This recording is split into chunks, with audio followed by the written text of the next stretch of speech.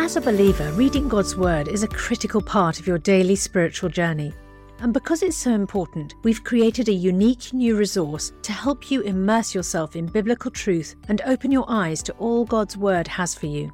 It's a free PDF download called The Word 1-to-1 that takes you on a guided journey through John chapter 1. With biblical text and short commentary, each page provides insights that will strengthen your faith in an easy-to-read guided format.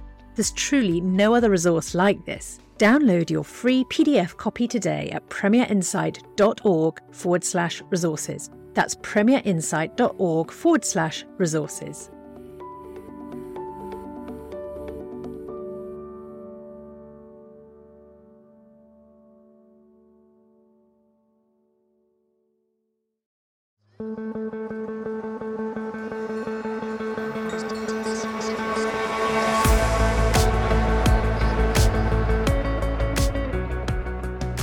Welcome to another classic replay from the archives of Unbelievable. We hope you enjoy the conversation and do let us know what you think. You can email us at unbelievable@premier.org.uk and leave comments on our Facebook page, Premier Unbelievable, or tweet us at UnbelievableFE. For many more resources to help both believers and skeptics to explore faith, please visit our website premierunbelievable.com. Registering there will unlock access to all content on the website, as well as giving you special access through the weekly newsletter to exclusive content such as bonus videos and ebooks. That's premierunbelievable.com. And now, here's today's Unbelievable Classic Replay hosted by Justin Briley from 2016. Well, today on Unbelievable, we're asking, is human life intrinsically valuable? And the idea that human life is intrinsically valuable is dying, side by side with our Christian culture, says Richard Weikart in his new book, The Death of Humanity and the Case for Life. He claims that ideas that were once used to justify genocide, forced famine and compulsory sterilisation are now back in vogue. He covers things like abortion, infanticide, euthanasia, the treatment of those with disabilities and the elderly in his wide-ranging book. Richard is Professor of Modern European History at California State University. Joins me as our Christian guest on today's show. Two atheist guests joining me on the show today. Firstly, Peter Singer. He's a bioethicist at Princeton University, well known as an Australian moral philosopher and for his writings in the area of animal and human rights. In fact, he's been voted one of Australia's 10 most influential public intellectuals in the past. Now, he has argued that a human's right to life depends upon their capacity to hold preferences. And that's very much tied to their capacity to feel pain and pleasure. Consequently, certainly he's an advocate for abortion, even possibly questions over whether newborns lack the essential characteristics of personhood. I'm sure we'll get into that kind of thing today. Personism is one of the things he's known for as far as his view of how we should treat humans. And in the second half of the show today, we're going to be joined by another atheist philosopher, a psychologist, Susan Blackmore, for her take on the conversation we'll have had at that point between Richard and Peter, my guests on today's programme. So Richard and Peter, welcome along to the programme. You're both joining me by the wonders of Skype, so we'll see how well our signal holds out. But first of all, Richard, welcome along to the programme. Been a while since we've had you on Unbelievable. What's this latest book all about then, and where has it come from? Yeah, this book, The Death of Humanity and the Case for Life, is looking at the way that a variety of secular ideologies, and I cover a very wide variety of secular ideologies, since the Enlightenment period, have contributed to eroding the Judeo-Christian sanctity of life ethic, thus bringing us into a culture where we have easy acceptance of abortion, even infanticide, and euthanasia increasingly as things are going on. So it's looking at the way that a whole host of ideologies that have denied the creator, denied that humans are equal because of their being created equally, and looks at then how they have brought us to this point of what some people refer to as the culture of death. Your previous books have obviously been in the realm of the ideology of Nazism and Hitler and so on. Do you think we're somehow approaching again a similar kind of mindset that led to the kind of issues that came out of that particular era? Well, I do actually include discussions of biological determinism, in which I talk about Nazism in my book. I do give a pretty broad historical survey. I also cover communism and environmental determinism and again, a lot of other secular ideologies as well. But what I find particularly troubling about those ideologies is that they do deny human equality, and because they deny human equality, they set up certain categories of people which they then define as not having human rights, and thus can be disposable. In the case of Nazism, that would be certain racial groups. In the case of communism, that would be certain economic groups. In the case of today's bioethicists, things get defined very differently. And of course, Peter Singer is one of the people, in fact, that I discuss in my book, of course. And things get defined based on mental abilities or rational abilities or preferences. Where do you particularly disagree with Peter then, most fundamentally? Well, in my book, one thing that I try to do is look at the most fundamental issues that are relating to this question of, what is it that would give human life value, and how many secular ideologies have tried to undermine the meaning and value of human life. And one thing I would say start off with is that there are certainly a number of areas that I would agree with Peter Singer on, and I think maybe it'd be good to point out some of these things from the start. That is, I agree with him when he says that we should be looking out at the interests of others, not just our own self-interest. I think that's fundamental. I think it's a Christian idea. Paul said, look not out for your own interest, but also for the interests of others. That's out of Philippians chapter 2. So that's a fundamental Christian idea, and I can certainly agree with Peter Singer on that particular perspective. I also agree with him when he talks about the fact that we find fulfillment in pursuing the ethical life and searching for these what he calls particular meaning that he thinks that even atheists can have in human life. But where I fundamentally disagree is I think those particular insights only really make sense in a theistic framework. That is, when he makes a leap from we don't have any meaning in the universe, there's no meaning in the cosmos, he would say, no purpose, no goals, and such. But he thinks for the atheist we can have what he calls particular meaning for individual lives. And I don't see how that leap can get made without that meaning in the second case being simply illusory. Okay, well, we have the man himself to defend himself. So it's great to have you joining us for the first time on Unbelievable today, Peter. Peter, you've been doing this stuff for decades and well known for some of your writings. I'm sure that some of your positions do get, if you like, exaggerated or secondhand kind of views of them. So it'll be good for you to be able to speak for yourself on this occasion as to where you do draw the line on some of these ethical issues. Do you want to sort of just give us an idea of what you do see, your overall take on this question of whether human life is intrinsically valuable? Because I know that you don't necessarily view it as a case of humans per se, but what makes a person. Do you want to talk to us about that? Well, exactly. But let me just say, it's not only about what makes a person. When Professor Weikart was talking about those who take hierarchical views of value and regard some races as superior to others, I think we also need to look at the way in which we regard our species as superior to others. I accept, of course, that it is superior in terms of intelligence, as far as we know, to any other species existing, though there may be others somewhere in the universe, who knows. But even in terms of having interests, in terms of the capacity to feel pain or to suffer, we're clearly not the only species that can do that. And it's religions like Christianity, I think, that have actually emphasized that difference and therefore led to a great deal of unnecessary cruelty through the ages being inflicted on non-human animals, because they raise the human species above others. And there's a long history in Christian theology of people saying that animals don't count, or God gave us dominion over the animals, so it doesn't matter what we do to them. So I want to start by broadening the picture, not narrowing it, so that we recognize that pain is a bad thing, that enjoying life, being happy is a good thing, and that pleasure and pain are not limited to our own species. So one sense in which I think human life is not specifically sacred is that I don't think that merely the fact that you're a member of the species Homo sapien gives you in itself a greater significance or even a greater claim to life than a being who is a member of some other species.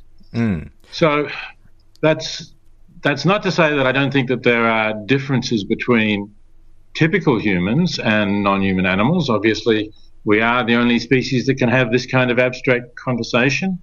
And there are other differences as well that may give us a reason for thinking that sometimes the killing of a being like us is more serious than the killing of a being who lacks those characteristics. But I don't want to say that it's just a matter of what species you are that makes the crucial difference here. Right. When it comes to humans, I mean, I know that, for instance, you're not particularly maybe keen on the phrase humanism as a sort of philosophy of where you stand. You've talked about personism. What if you like contribute? No, actually, I don't usually talk about personism. That's not a term that I've used as far as I'm aware. But you're right that I think humanism as a term for a secular viewpoint is wrong, because I think that we need an ethic that goes beyond just human beings. Sure. What would, for you, kind of be the kind of things that do accrue a human in particular more value, say, than a highly developed primate, for instance? Well, it would be the things that are distinctive of human beings that we can recognize as being morally significant.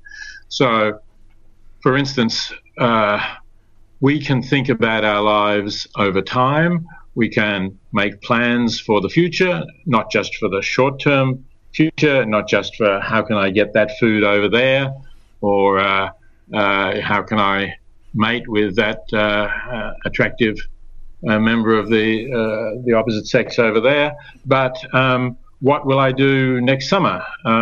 What will I do after I graduate?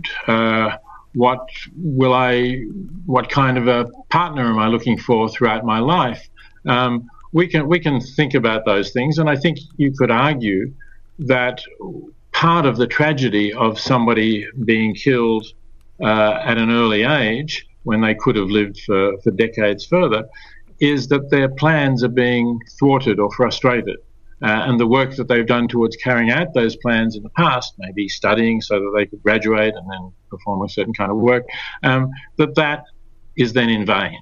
Yes. And I don't think that we can say that about any non-human animals, at least on this planet, although I do think we sometimes underestimate the mental capacities of non-human animals. Sure. I wouldn't go so far as to say that they can make plans for what they'll do next summer or in 5 years now or anything of that sort. So I think that makes a difference, the seriousness of killing. And to the extent that, say, a human, maybe at a very early developmental stage or even a newborn baby, would not have those kind of mental capacities, the ability to think about, obviously, what they're going to be doing in the future and so on, you do therefore distinguish in terms of the value, the seriousness, let's say, of taking the life of one or the other. Yes, I think there is a difference. I don't want to put it more strongly than that, but I do think that there's a difference when you develop capacities to think about your life as a whole. Of course, even with newborn infants, the love and care of the parents and of other family members and other people around is tremendously important as part of what makes it a tragedy when a newborn infant dies. So it's not that there aren't other factors that are very important, but I do think there's something additional that develops once you get the kind of capacities that I've been talking about. Sure. Do you want to go ahead, Richard, and start to lead off this conversation? Yeah, it seems like one of the things that Professor Singer is claiming is that there's these certain capacities. I mean, he is claiming this in his writings and also here, that is there's certain capacities, and he identifies one particular kind of capacity, the planning and self-awareness, rationality. Sometimes those words get used in his writings about it. But in claiming that his opponents, such as myself, are being arbitrary by using the human species as the dividing line, it seems to me there's also a certain arbitrariness about the selection of that particular characteristic, and in even knowing which beings would have that particular characteristic. So I think there's two sort of fundamental problems with that kind of perspective. The first one is that people like Joseph Fletcher suggested there were, at times he made a list of like 15 different characteristics that he thought were sort of human characteristics that could confer personhood on people. And perhaps people could even add other ones. There could be our capacities for creativity, our capacities for love and having relationships and such. These could be other kinds of capacity, or even our moral capacities for that matter. There could be other kinds of capacities that we might think of as being human that are not just what you have said. And then also, how do you determine when a being has that particular capacity? Right. Well, they're certainly good points. And I think on the first point, whether the things that I've singled out or the broader range that Joseph Fletcher mentioned, as you say, or somebody else's view, I think that's a discussion we should be having. I think this discussion needs to be an open one. We need to think about these things. And perhaps we'll eventually reach some kind of consensus on what's important. Perhaps we'll have a range of differing views. Obviously, that can happen on ethical questions. We don't always end up agreeing. On the question of how do we determine, look, I think it's often difficult to determine, but for the purposes of making decisions, of the purposes of law, certainly, I think we should draw the line very conservatively. I mean, it's also very hard to determine when somebody has the capacity to be able to vote, for instance, or the capacity to be able to drive a car or to handle alcohol. But obviously, we do have laws that say that there are certain ages at which you can do those things. So we don't try and decide in each case. I mean, we could, I guess, try and give somebody tests before we allow them to vote, but it would be very cumbersome. We just set a line and we say, well, we think this is a reasonable place to draw the line. So I'm suggesting for these life and death decisions, we should clearly draw this line very conservatively and make sure that we're not allowing people to be killed when they do have, or when they possibly may have, some of the capacities that we might think to be relevant. Do you want to come back on that, Richard? So why would you draw the line then at a month for an infant being alive without, at one point you're saying you're wanting it to be conservative. Sorry, can I just get this clear? I don't. Sure. Of course, I don't hold the absurd view that an infant is not alive before a month. In fact, I'm quite happy to say that a human life begins at conception. I'm quite happy to agree with pro-life people. I didn't say anything about human life beginning there. I was mentioning the point at which you thought their life should be protected. I see. Right. Right. Which you have said. Actually, right. But the view that I draw the line at a month is a view that I put forward in a book published in 1984, and within I can't remember exactly when, but certainly within the next 10 years, I said that I thought it was really not possible to just have an absolute cut-off line. But that the decisions ought to be weighed up by, for example, hospital ethics committees on the individual circumstances of the case. So in thinking about a month, I was thinking of that as a conservative line. That is, I think it's pretty clear that no infant less than a month old could have the capacities to see themselves as a self-aware being existing over time. And if you disagreed with that, then I think you would have to say, well, a lot of non-human animals would have those capacities as well, because a lot of non-human animals are going to be more self-aware, give more signs of that than a human infant of a month or something like a month old. I mean, Richard, what are you wanting to draw out from Peter in this? Is it your view that, a lot of people will have a natural instinctive reaction that the idea of seeing a baby under a month old or whatever as less valuable, or indeed legitimate at one level to kill, because of particular circumstances that seem to warrant that.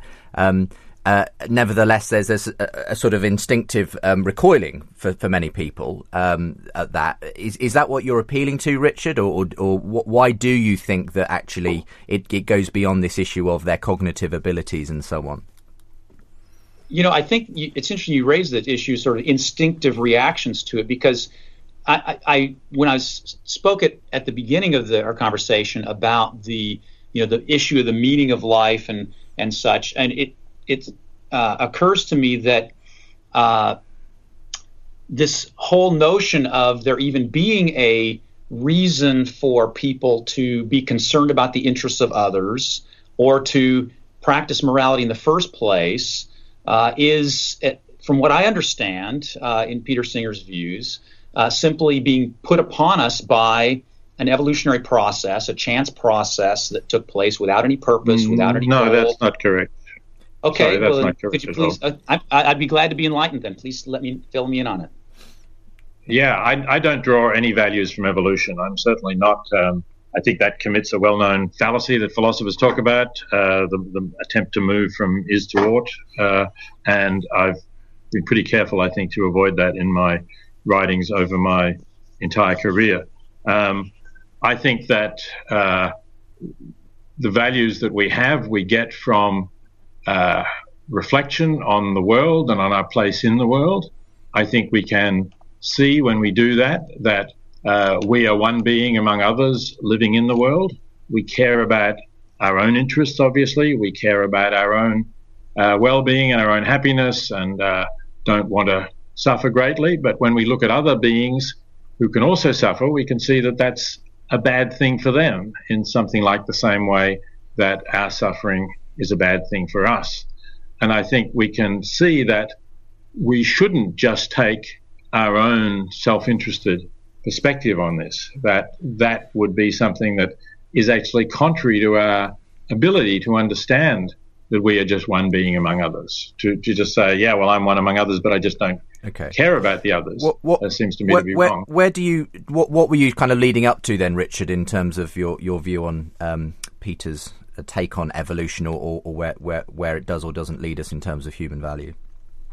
My point was that he does claim very forthrightly in his practical ethics that there is no overall purpose in the universe.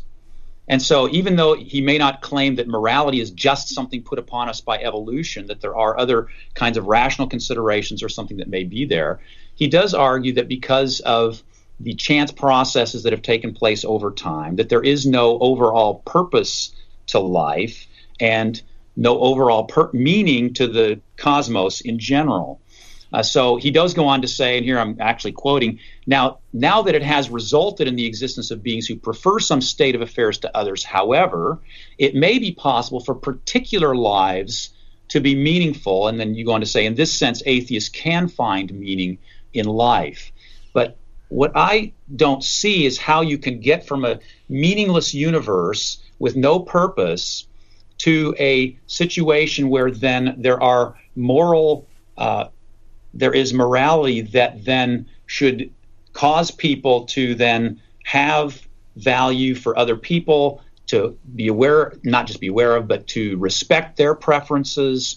Because let's face it, there's lots of people out there who delight in doing bad things. I mean, that's part of the reason why you have to write moral philosophy, is because there's people out there who don't want to do the right thing. Genghis Khan, for example, delighted in plundering and killing and raping and pillaging. And he's not alone out there. There's a lot of people that do it on a much smaller level, on a day-to-day basis. They cut down other people. They delight in causing pain to other people. So what is it that would then what provides the ought cause us or motivate us to live this moral life, or think that's something we have to do? So go ahead, Peter. Yeah.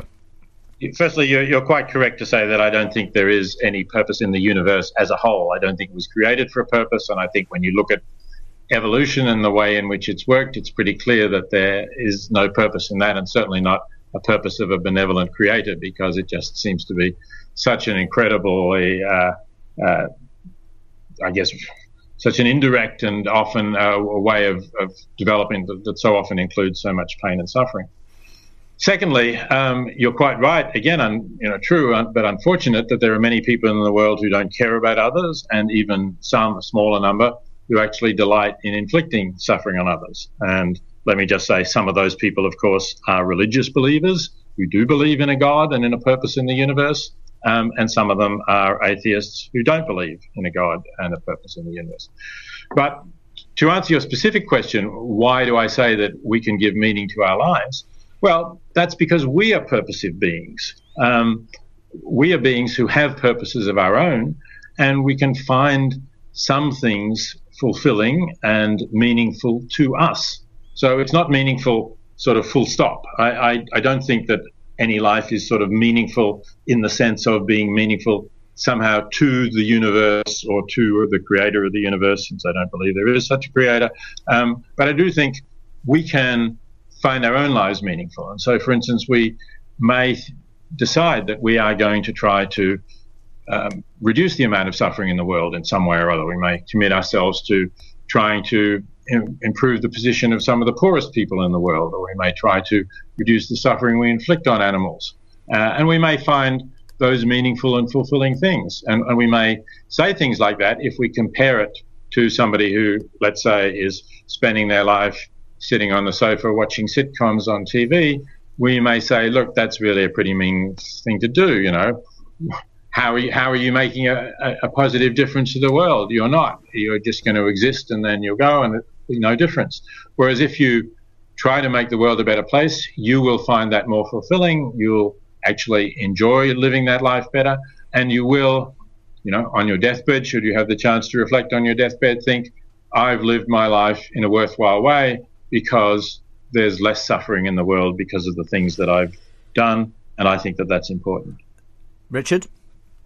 But once again, you're using these moral terms, making it a better world. But if there is no purpose and meaning in the world in general, how can we make things a better world? There's no morality inscribed in the universe. In fact, I think you even said that morality is not in the fabric of the universe. I think that's sort of a quote from you, or at least close to a quote from you. So if there's no morality in the fabric of the universe, then how are we making the world better? I understand what you're saying, that we're helping individuals and we're making their lives better, but what difference does that make if there's no meaning in the universe? You're listening to Unbelievable with me, Justin Briley. My guests at present on the programme, Richard Weikart and ethicist Peter Singer, and we're going to be continuing this discussion on whether there is an innate intrinsic value to human life, and we'll allow Peter to respond in just a moment's time to that question of Richard. Unbelievable, available, of course, for download as well if you want to go online. premierchristianradio.com/unbelievable. Do join us again in a moment's time.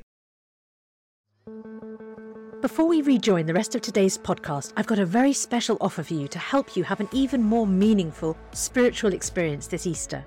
As you know, N.T. Wright is without doubt one of the greatest Christian thinkers and apologists of our time. And some of Tom's answers to questions about Jesus' death, resurrection and return are some of the most poignant and thought-provoking. That's why we've created a brand new downloadable devotional resource that's perfect for the Easter season, featuring these questions and Tom's answers. This 5-day devotional journey titled Jesus' Death, Resurrection and Return is only available to friends like you as our thanks for your gift today. And remember, your support is truly critical to help keep resources and podcasts like Ask NT Wright Anything and Unbelievable going strong, because this ministry is completely funded by friends like you. So please give the very best gift you can today, and make sure to download your copy of Jesus' Death, Resurrection and Return devotional at premierinsight.org/unbelievable show. That's premierinsight.org/unbelievable show. Thank you.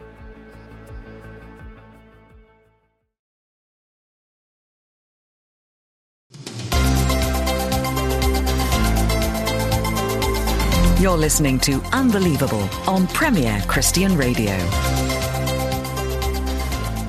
Welcome back to Unbelievable with me, Justin Briley. This is the second part of today's programme, here as part of Faith Explored on Premier Christian Radio. Been going for 10 years now, and many people download the podcast every week. If you want to join them, perhaps you haven't discovered it online, premierchristianradio.com/unbelievable. Always joined by top-notch guests, interesting discussions. We'll hear some more of your feedback to other shows as well towards the end of today's programme. And of course from Tanya Walker. Tanya is one of the speakers joining us for Unbelievable, the conference 2016 this year on Saturday the 2nd of July. I'll be speaking to her later on in the programme about what she's going to be presenting on in terms of truth and reason and how we come to have faith in Jesus, in God and so on. But if you want to get along to the conference and hear from some great speakers like Tanya and just enjoy that big feel of the community event, bring together lots of people who are enthusiastic about unbelievable reasoning, Christian faith, apologetics and so on, do go online and get yourself signed up for the conference. That's at premierchristianradio.com/Unbelievable 2016. Really looking forward to seeing many show listeners there. Well, we're talking today about whether intrinsically human life has some kind of value. Richard Weikart, my Christian guest. Later on, we're going to be hearing from Susan Blackmore, who's an atheist philosopher and psychologist. But we've been having a conversation between Richard and Peter Singer, who's an Australian ethicist, of course, well known in his field. He comes from an atheistic point of view. Now, in that last section, Peter, Richard put the question to you, if there's no morality in the fabric of the universe, then how are we making the world better? Saying, I understand we're helping individuals, making their lives better, but what difference does that make if there's no meaning in the universe? Well, I don't think you have to believe in a God to think that the universe is a better place if there is less suffering. Let's say, for example, that we had been able to prevent the Holocaust. I think the universe would have been a better place if those 6 million or so people had not been murdered and had not suffered often terribly in the process of being murdered. And I think to deny that is really a pretty strange view, to say, well, if you don't believe in a creator, somehow you can't say it was a bad thing that millions of people got very cruelly treated, or your example, Genghis Khan, that he pillaged and raped and so on, that you can't say that was a bad thing unless you think there's a creator in the universe. I mean, do you want to come back on that, Richard? What is that? What you're saying?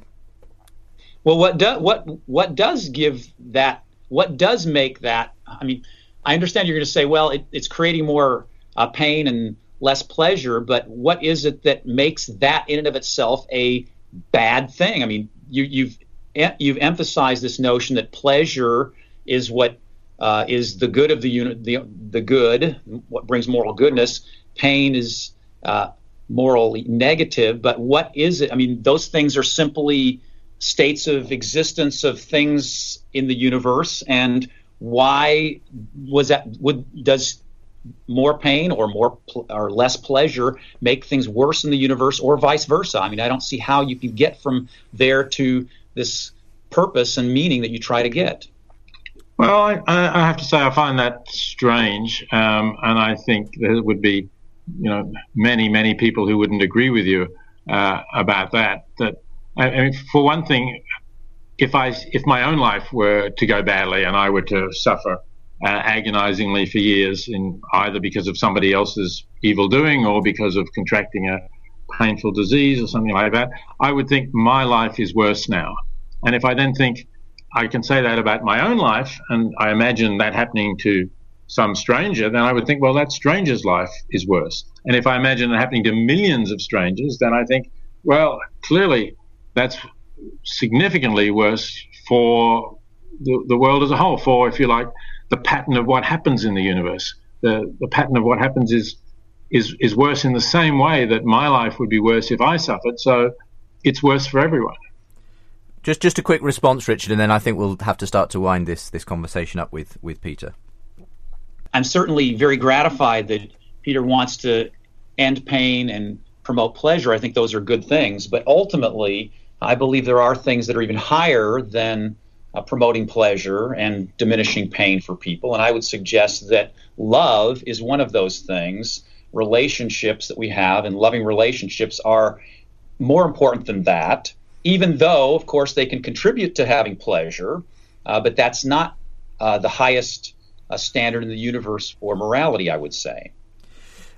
Before you go, Peter, I mean, one of the things that we've circled around, and which I think it would be great to hear your particular view on, is this thing that you've been criticised by both Right to Life groups and disability activists and so on, is your view of the newborn. And you've been accused of promoting infanticide and so on because of your view that there is, in a sense, less value to a newborn life, and especially, that there might be mitigating circumstances where there may be some kind of a disability, which does provide moral grounds for terminating, not just in the womb, but even outside the womb, a baby.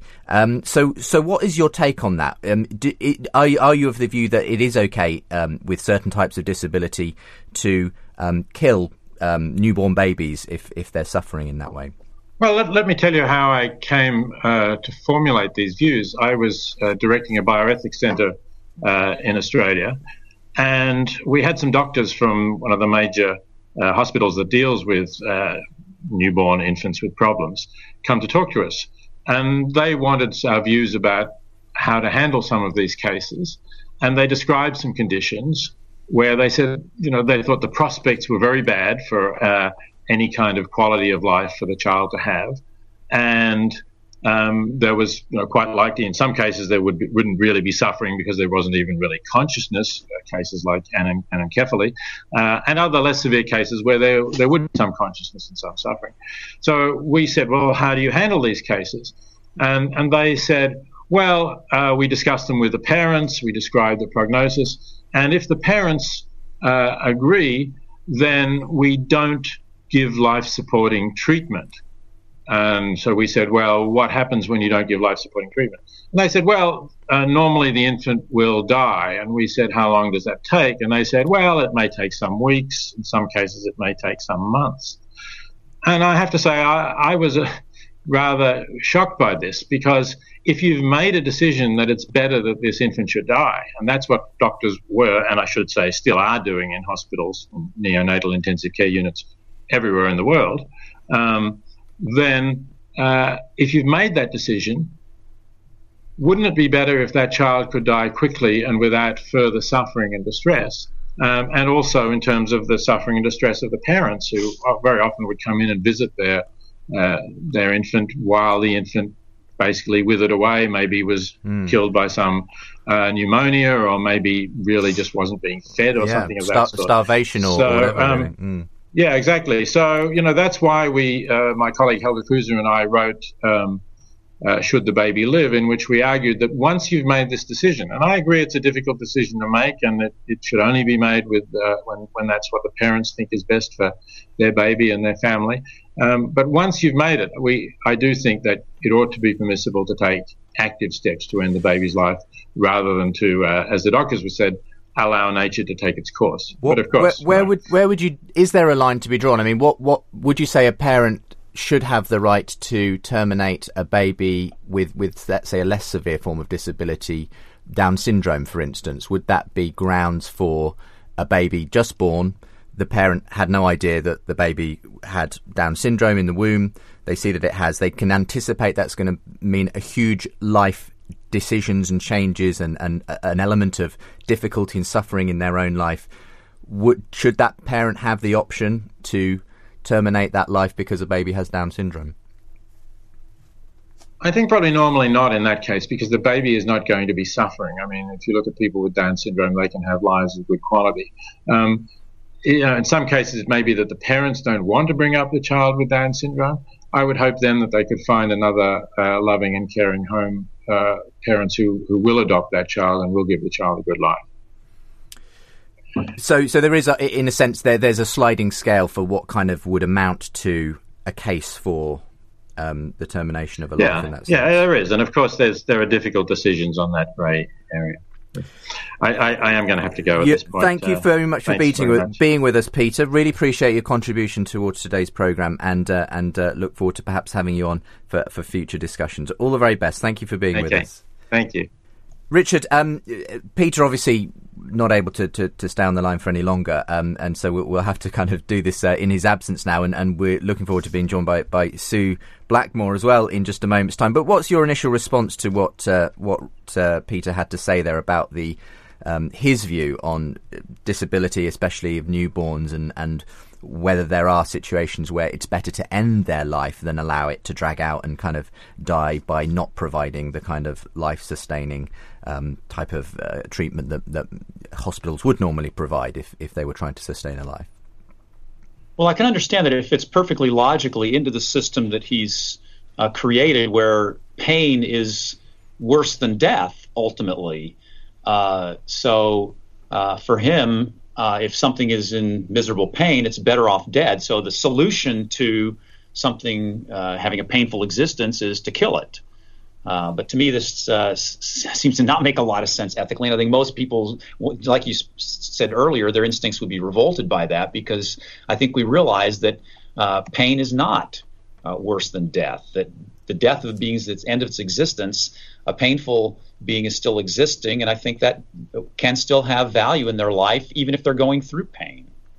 At what level does your Judeo-Christian view of all humans being made in the image of God impact that? Because I assume that whereas you would see Peter's sort of view on his atheism, that there is no overall purpose to the universe and so on, and that means that and you believe that makes it hard for him to justify individual human purpose. Presumably your view of purpose being very different also impacts your view on those kinds of ethical issues about whether different types of humans at different stages in development have the same kind of value.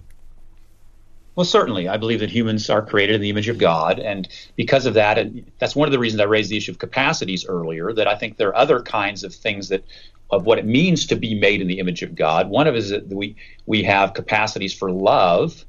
It's not just about rational capacities. We have capacities for love and having loving relationships. God is love, and so when he created us as an image, he created us to be loving creatures, loving beings. And so that's a capacity that we have that gives us value. But it's not just a bundle of capacities either. Humans being created in God's image have value in and of themselves, whether or not they have certain capacities at certain times of their lives. God loves us, and we can love him. Well, you're listening to Unbelievable, today discussing whether humans have some kind of intrinsic moral value. Don't forget, you can find today's show at premierchristianradio.com/unbelievable. Richard Weikart continues to join me as we continue today's show, and up next he'll be interacting with atheist psychologist and philosopher Susan Blackmore.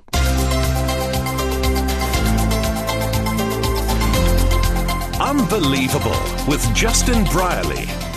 Well, look, let's bring in Susan Blackmore at this point. Susan, thank you very much for patiently being on the line. And you've been listening to the conversation that's happened there between Peter and Richard during the course of this programme.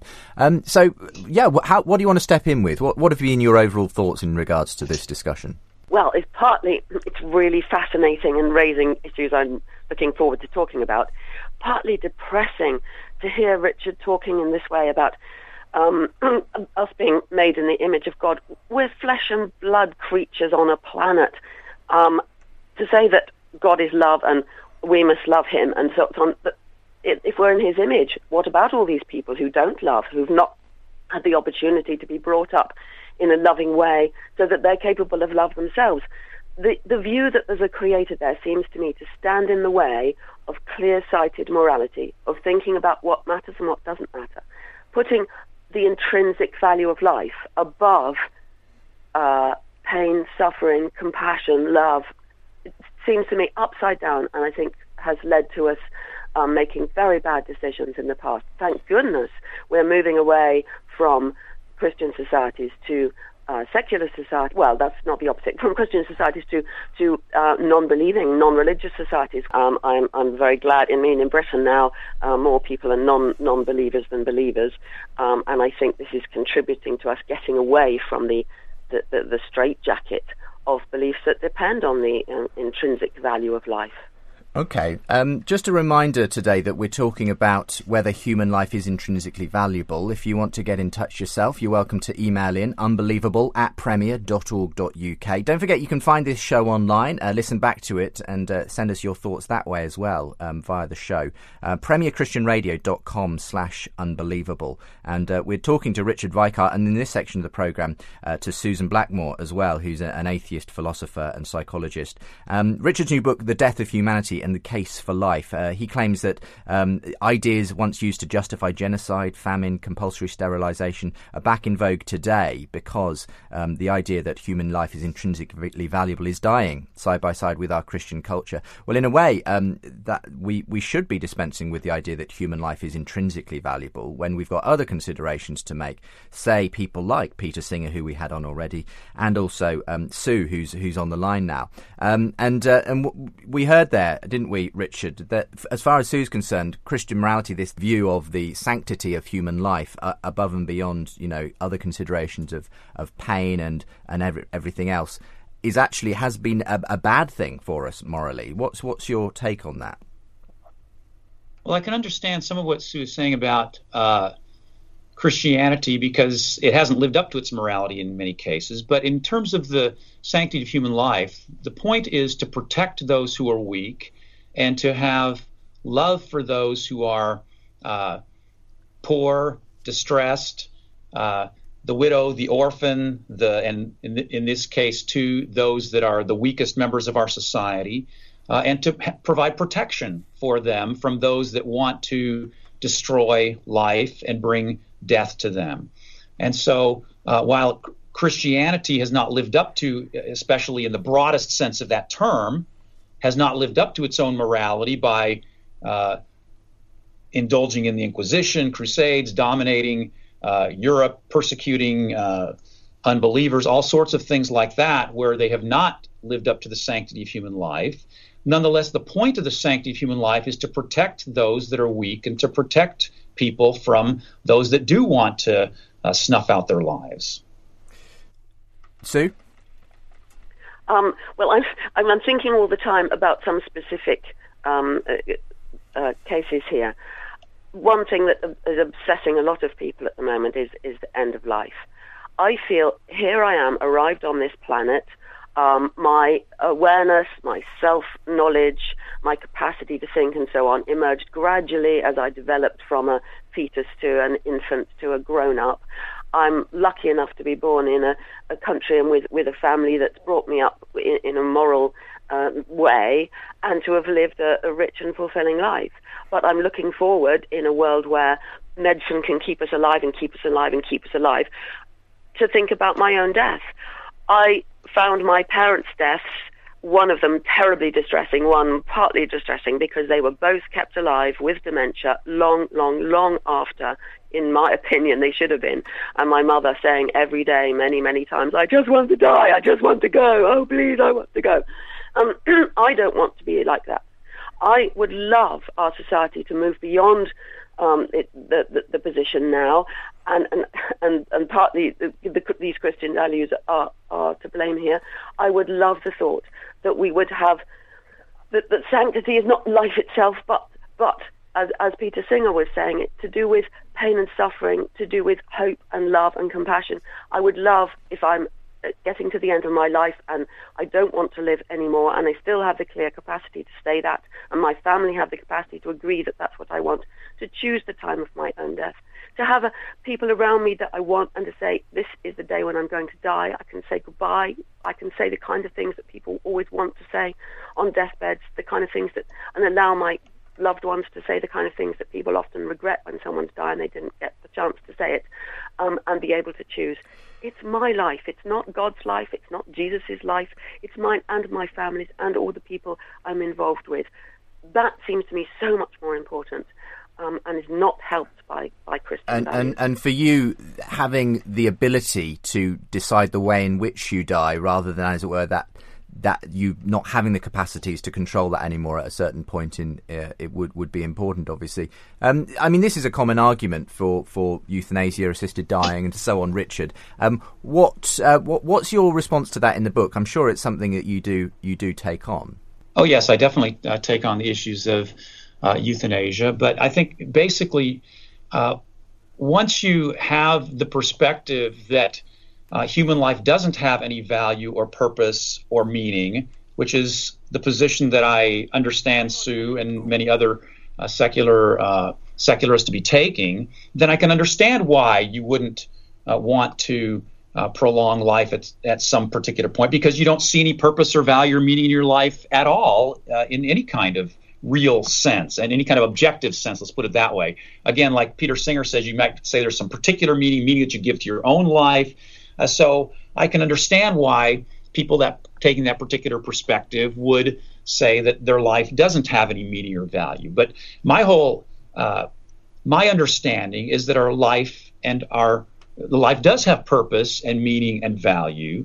And so we should not think that we have the right to take our own lives, just like we wouldn't have the right to take anyone else's life because it doesn't belong to us in the first place.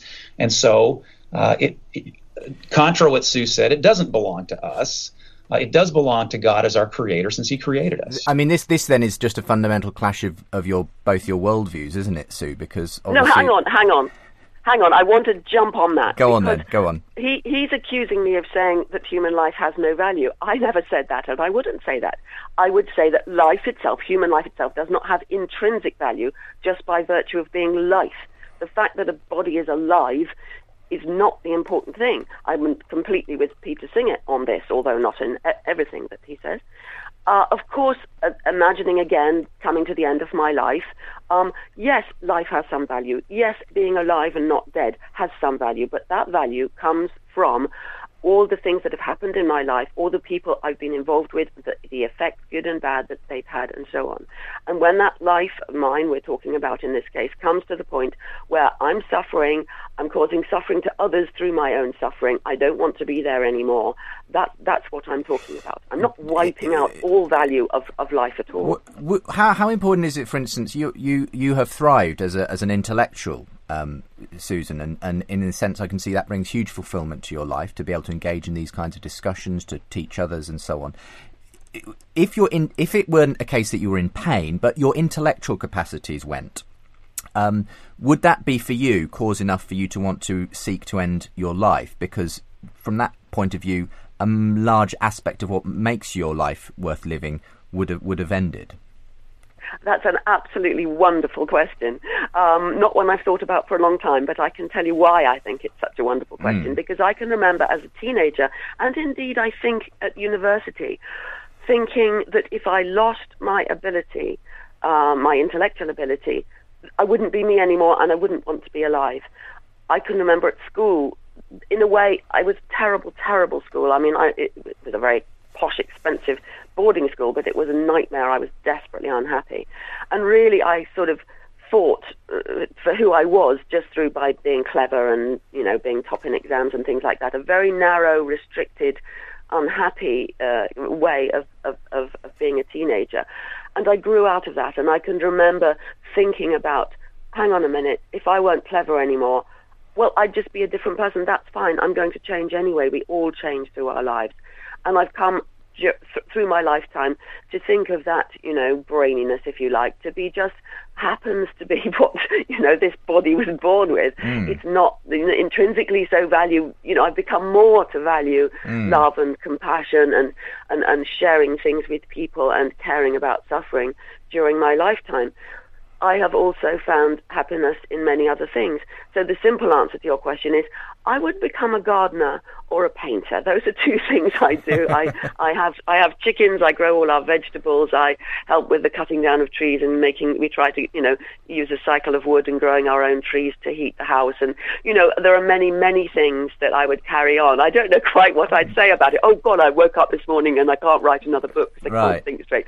But, yes, I think this creature here would find fulfillment in weeding and tending the vegetables. In things that weren't, in that sense, intellectually, straining. Absolutely. But you would still see there would still be other purposes that you have accumulated in that sense, things that you value about your life.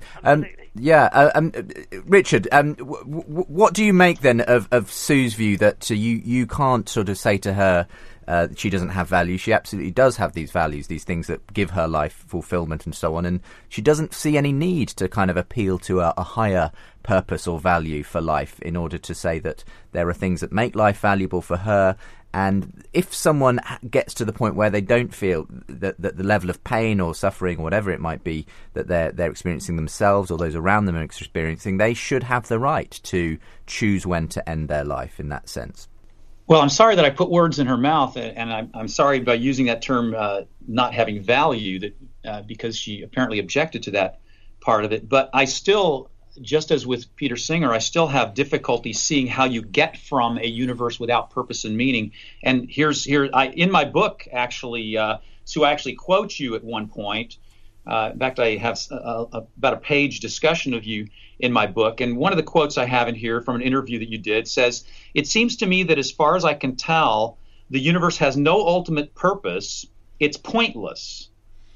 So I still can't understand how you can get from a pointless universe that has no meaning, no purpose in the overarching sense, to the sense that then your own human life has some kind of value. And I think you even said it doesn't have, either you or Peter, one of you said it didn't have intrinsic value, but that's really what we're talking about when we're talking about value, I think. Well, let's take a quick break and we'll let Susan come back on this. We're talking about whether human life is intrinsically valuable. It's one of those philosophical, ethical, moral discussions. It's turned into sort of areas of euthanasia, abortion, infanticide, and so on. And so we'll finish off this conversation with my guests who still with me, Richard Weikart, author of The Death of Humanity and the Case for Life, and Susan Blackmore, who's well known here in the UK as an atheist philosopher and psychologist, and we'll be hearing what they have to say towards the end of today's edition of Unbelievable.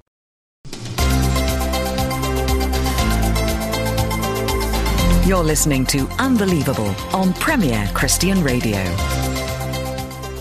Well, we're concluding our discussion on whether human life is intrinsically valuable. That's a value, actually, that society is losing as it dispenses with Christian culture, says Richard Weikart in his new book, The Death of Humanity and the Case for Life. It says we're going back to an age where we're justifying genocide, forced famine, compulsory sterilisation.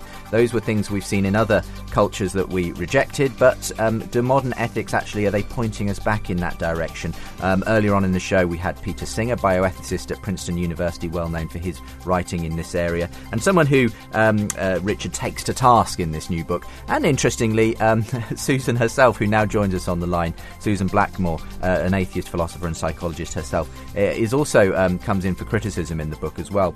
Susan, what Richard was saying in that last section was simply that if you do believe there's no ultimate purpose to the universe and there's no intrinsic value in that sense to human life, how can you make the leap in that sense to individual purposes and individual value in the way that you apparently do? Well, this is another way in which Darwin's brilliant insight provides the answer, because what we can see in this pointless universe is the way amazing designs, living things, incredibly complex systems arise by the process of natural selection, by the fact that on a rich and thriving planet, not everything can survive, and because most things die and the ones that live pass on their characteristics to the next generation, design appears as it were by magic, but it isn't magic. It's by natural selection. It's actually, if you like, it's killing by death. I mean, this is the sad fact of how evolution works. It's only because of all the things that fail that the ones that succeed get better and better design, and we get wings and eyes and amazing things, and here we are. And in the midst of all that, we also get creatures capable of suffering, of love, of community. In many species, as well as humans, we find parents loving their children and loving their partners and forming communities and working together and having to have the beginnings of moral value. And then you come to humans who are so much more complex again, with the kind of intelligence and culture and so on that we have. And out of that emerge meanings. Out of that emerges the capacity for humans to see suffering in others. And rats can do this too, and so can some birds. You know, a rat seeing another rat locked up in a cage with no food will pick up food and carry it and give it to the one that doesn't have any. So these things are coming about through the animal kingdom. And here we are as an animal capable of intense and deep suffering because of how clever we are, because of our capabilities, and the capacity to see others suffering. And out of that, I think, comes the longing to have a world which is more full of love and less full of pain and anguish. I suppose my question, Sue, is that all still ultimately, though, rooted in genetics, in our evolutionary drive? Even altruism is actually an outworking of a simple kind of a simple law, effectively. Yes. Okay, so there's no ultimate purpose. Let's allow Richard to respond then. Yes, go ahead, Richard. So, Sue, then am I taking you to agree with E.O. Wilson and Michael Roos when they made their kind of famous statement that morality is an illusion fobbed off on us by our genes to get us to cooperate? Does that describe your position? No, not really. I mean, it's partly the way that's put, fobbed off on us. No, I mean, I don't think it's a trick. No, I think it's the glue that makes human society possible. We wouldn't be able to have the kind of societies we have, or our capacity to go from, you've talked about the Holocaust, Genghis Khan, all of these things. It is amazing. Steven Pinker points out this a lot. It is amazing the way the number of killings, homicide, and all sorts of cruelty and so on have decreased over thousands and thousands of years. We have managed to create societies. Yes, we often fail, but we have managed to create societies that have things like a national health service, that have laws that protect the weak, that have general encouraging people, bringing children up in school to care about people of other races and other kinds. The fact that we've now we have gay marriage, we have equality for people with different sexual orientations. These kinds of things are real progress. That is all possible on the basis of an animal that I have a feeling by natural selection. That Richard's going to ask you the same question he asked to Peter, which is, in a pointless universe, how can you speak of progress? Progress towards what? Is there an ultimate sort of out there goal of morality that you do believe we're progressing towards? Or what do you mean by progress in a ultimately pointless universe? No, I don't think there's any goal we're going towards. I think it's the same if you look at the whole evolutionary process and see the wonders of what's appeared without any direction, without any final plan. It's all happened in the way. What do you mean by progress then? What are we progressing towards? You always think of progress as towards a goal, don't you? Did I use the word progress? I mean, if I did, then I'll have to qualify it and say I look at the world, and because of my intrinsic preference for happiness and joy and love over suffering, cruelty and pain, I would see progress as being a world in which we increase the love and compassion and sharing and so on, and we decrease the pain and suffering and cruelty. It's not ultimate progress towards any goal. It is progress in the sense of that's all. I mean, it's hard. It's so easy to put a God in place and say, this is God's will, this is where we're going. But when you actually look into what the kingdom of heaven would be like, it doesn't make a lot of sense. So I would rather take the view of being accepting that I live in a pointless universe, the amazing wonders of what has appeared, do my best with a tiny little one life amongst billions, to do that, what seems to me better. Yeah. Kindness over cruelty. Let's bring Richard back in. So she feels saying that our morality is an illusion fobbed off on us by evolution is not quite right, because it's about this, for want of a better word, progress towards a state where there is just more general happiness and so on. Richard, what's your problem with that then? Well, I find that actually rather ironic in light of the fact that she talked about the mass death that the Darwinian struggle for existence necessarily entails. She actually used the word sad fact, which I thought was interesting, because that implies a moral judgment of the process of evolution itself, which means you're taking a moral position relating to something in a pointless universe. So I find that kind of ironic, but I also have some empirical problems with the notion that violence is decreasing and such. I know Steven Pinker's put out a book where he makes those kind of claims, but I really don't. In the long view of things, I mean, I have severe problems thinking about reading the newspapers, listening to the news, seeing what's going on in the world today, and thinking about the fact that we're a society with much less violence. Of course, also from my perspective, and Sue and I are going to disagree on this issue, of course, but also my perspective of killing of unborn infants being an act of violence. We're actually killing far more people today, human beings today, than have been killed in most ages in the past. But even aside from that, I'm not convinced that violence has been decreased that significantly. So we're going to have to start wrapping things up. Obviously, from Richard's point of view, and his whole book is about this, he thinks that by dispensing with this idea of intrinsic human value, we are kind of sleepwalking towards those things that we abhor, or we've said we've abhorred in the past, eugenics, compulsory sterilisation, and those sorts of things. Why do you think that that dispensing with the intrinsic nature of the value of human life doesn't necessarily mean we'll be walking towards that kind of a future? I think we're walking away from a straitjacket of an ancient religion whose morality was designed in a world without modern medicine, without the kind of society and the capacities and the technology we have now. We're going towards a society where we can open our eyes and our hearts and think much, much more deeply about what really matters. I mean, abortion is another big issue, of course.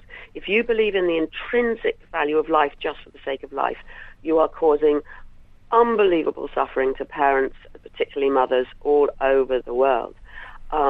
The fetus is not capable of suffering like a mother is.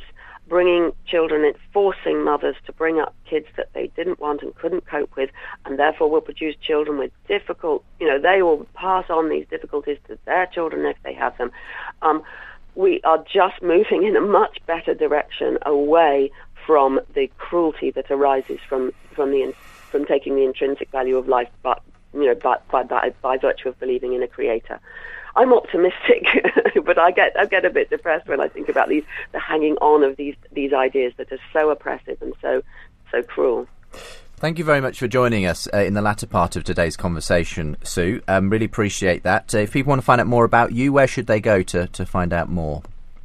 Oh, well, I have a big website which I maintain myself, which is full of all kinds of stuff and has a section on religion and atheism and so on. I'm on Facebook, but that's looked after by my assistant. I do try to also put things on there and answer questions on there, so you can try either of those. Great. Thank you very much for being with me today. Richard, we'll finish with you then. Obviously, You've disagreed strongly with both Peter and Sue in the course of today's programme. From Sue's point of view, as we heard there, as far as she's concerned, dispensing with this intrinsic view of human life as inherently valuable will actually free us to be more compassionate, to weigh things more properly in terms of our current view of what we know about life, biology, evolution, medicine, and so on. And so for her, it's actually a progressive thing, not a regressive thing, to not sort of hang on to that particular kind of what she would see as a religiously driven kind of value. Well, Holland and Belgium are two of the most advanced. Switzerland are three of the most advanced countries in Europe along the way toward allowing physician-assisted suicide and suicide of all sort. And I think it's a hard argument to make that what they are doing is actually compassionate for people in many, many, many cases. People are committing suicide without even having any pain. People are flying to Switzerland to commit or to engage in what's sometimes called suicide tourism. A lady in Italy who was losing her beauty decided that was grounds enough to go commit suicide in Switzerland and goes and does it. In Belgium, a psychiatrist signed off for assisted suicide for a man who was transgender, had a gender change, sex change operation. She'd been grown up as a girl. She'd been despised for being a girl by her own parents.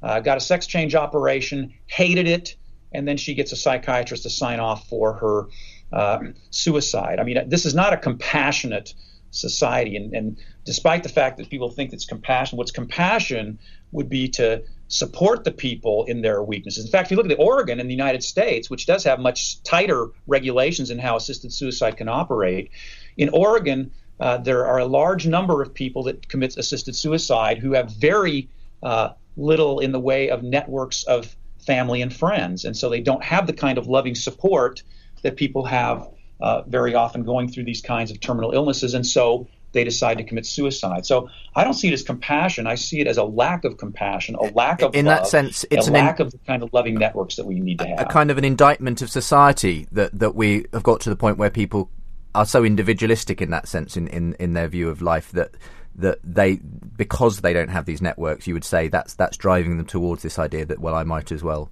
end my life.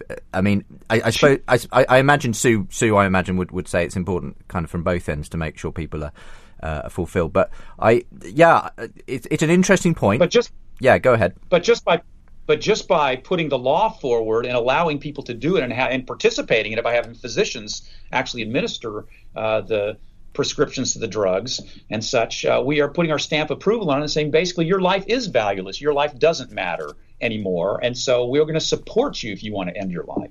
It's not just a matter of letting you do it and not prosecuting you for it. We're going to say we're going to help you. Well, look, it's been great having you on, and thanks to Sue as well. And as ever, we were never going to get to a point of agreement between my guests. But that's the point of the show, really, in many ways. We aim to open up these issues, and I'm sure you'll want to comment as well. I'll make sure to give you the ways to get in touch in a moment's time, and I'm sure the comments will be flying around underneath today's programme online as well. You can find that at premierchristianradio.com/unbelievable. Really interesting show today. Is human life intrinsically valuable? Thanks to both Richard Weikart. Richard, thanks for being with me. Thank you, Sue, as well, for being on the line. Thanks for having me. And thanks also to Peter Singer, who was with us earlier as well. You've been listening to me, Justin Briley,